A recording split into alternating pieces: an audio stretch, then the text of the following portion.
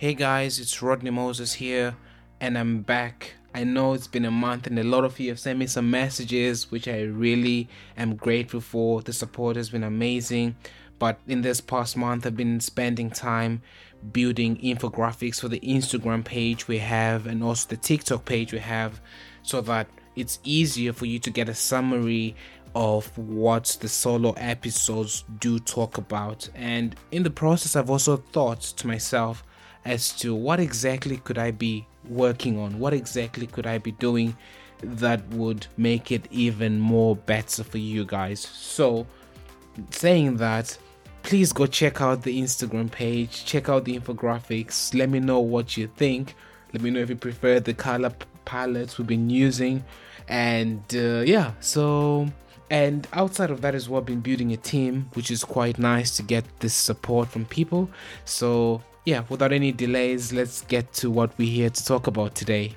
So the format of this episode is something quite new because it's one thing that I came across in the month as I've been working on how to tailor the message to be more entertaining, and but at the same time still pass that knowledge to you guys. I thought there's no better way than to talk about how do we prevent fainting at a festival or a campsite where you go, where it's scorching hot, the temperature is 35 degrees outside, 90 degrees, humidity, you name it.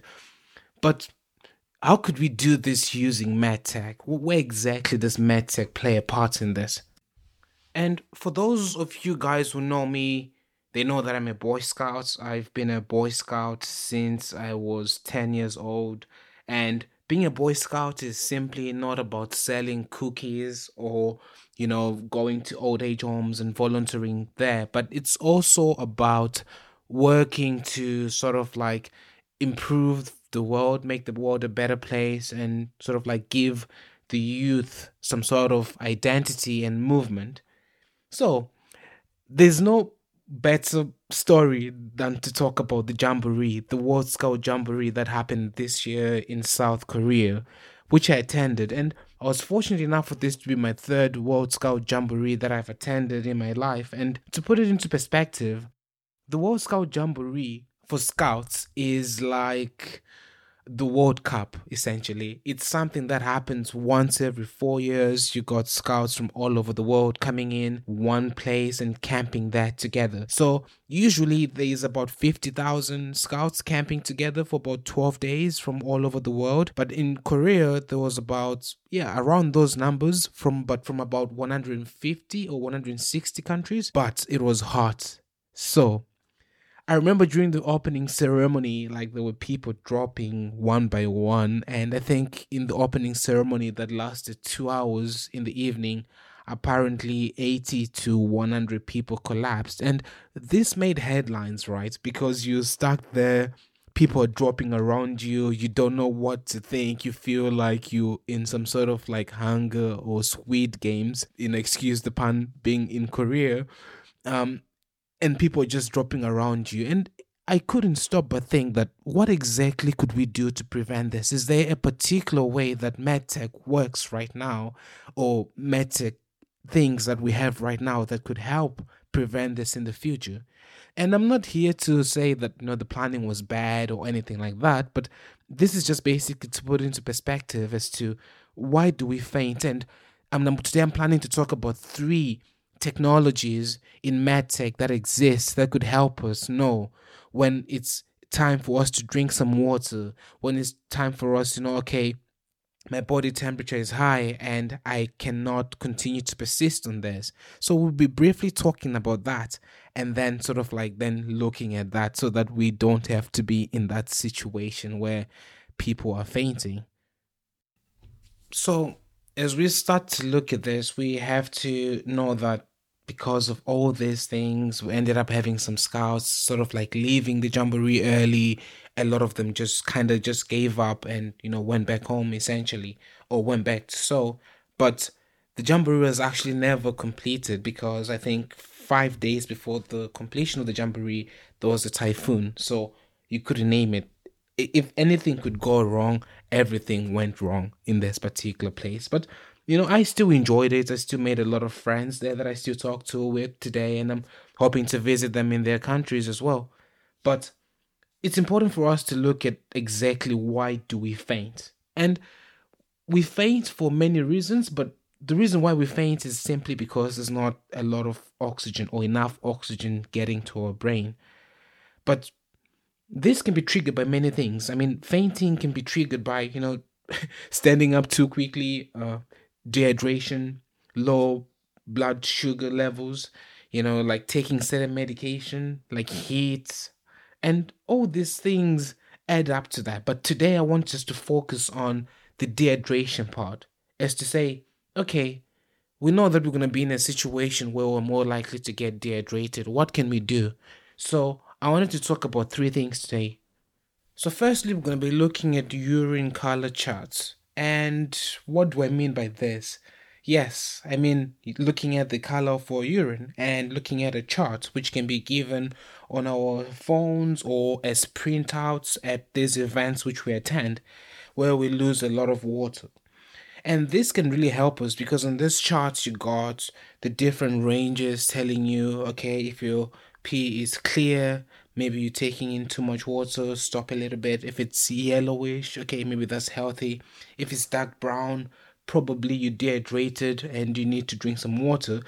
But before we even really go into detail about this, it's quite interesting because the idea of using urine as a measuring tool to check our health status has been there for a very long time, since ancient times, basically, where people tried to look at it and sort of have the perception as to what exactly is happening in our body.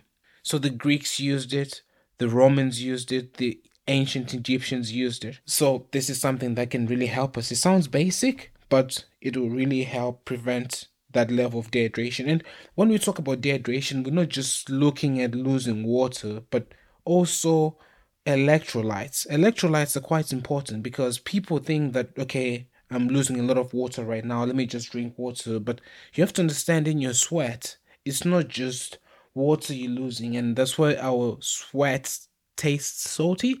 Those are the electrolytes, the essential minerals in our body, such as sodium, potassium, chloride, calcium, magnesium, and all these play a crucial role in us, maintaining this sort of balance within our body. So yes, that's also quite important. So drink water, look at the urine chart to see where we are, and also, if we can, let's have electrolyte drinks to rehydrate ourselves and simply not just water. Number 2, hydration monitoring wearables.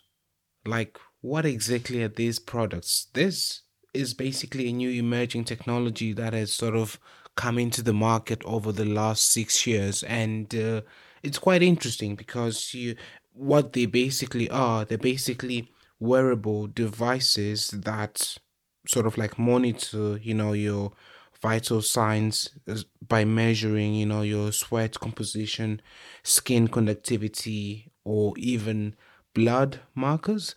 But I mean, the accuracy of this is still growing as it's still an emerging technology. And now you got several companies, which I'll be really grateful to have one of the CEOs on this podcast for.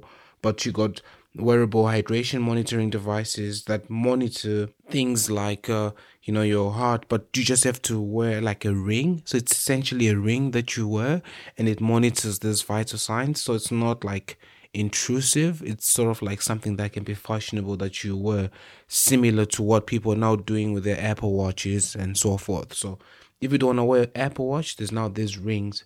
But we can't deny the cost of this because each ring costs roughly about, it starts from about $250 to about $350 US, which can be quite expensive, particularly when you're looking at trying to use this to host an event or to use this at an event where people are coming in abundance. Therefore, when we look at the cost, it's important for us to factor in, can we do this for 1,000 people? But I'm quite confident that with the technology's growth and as it evolves over the years, there's going to be a lot of potential here. And I'm quite excited about this technology. So that's something that's really good. And it's interesting because the way to be honest, I don't really want to go into the science of how everything works, but it's interesting in the sense that we basically don't have to be invasive into the body for us to get readings or for us to know where we stand in terms of our hydration and everything else. And this can then be connected to our Apple Watches, our iPhones, or our phones in general, not even an iPhone, but that's the potential of this technology. So it's really exciting.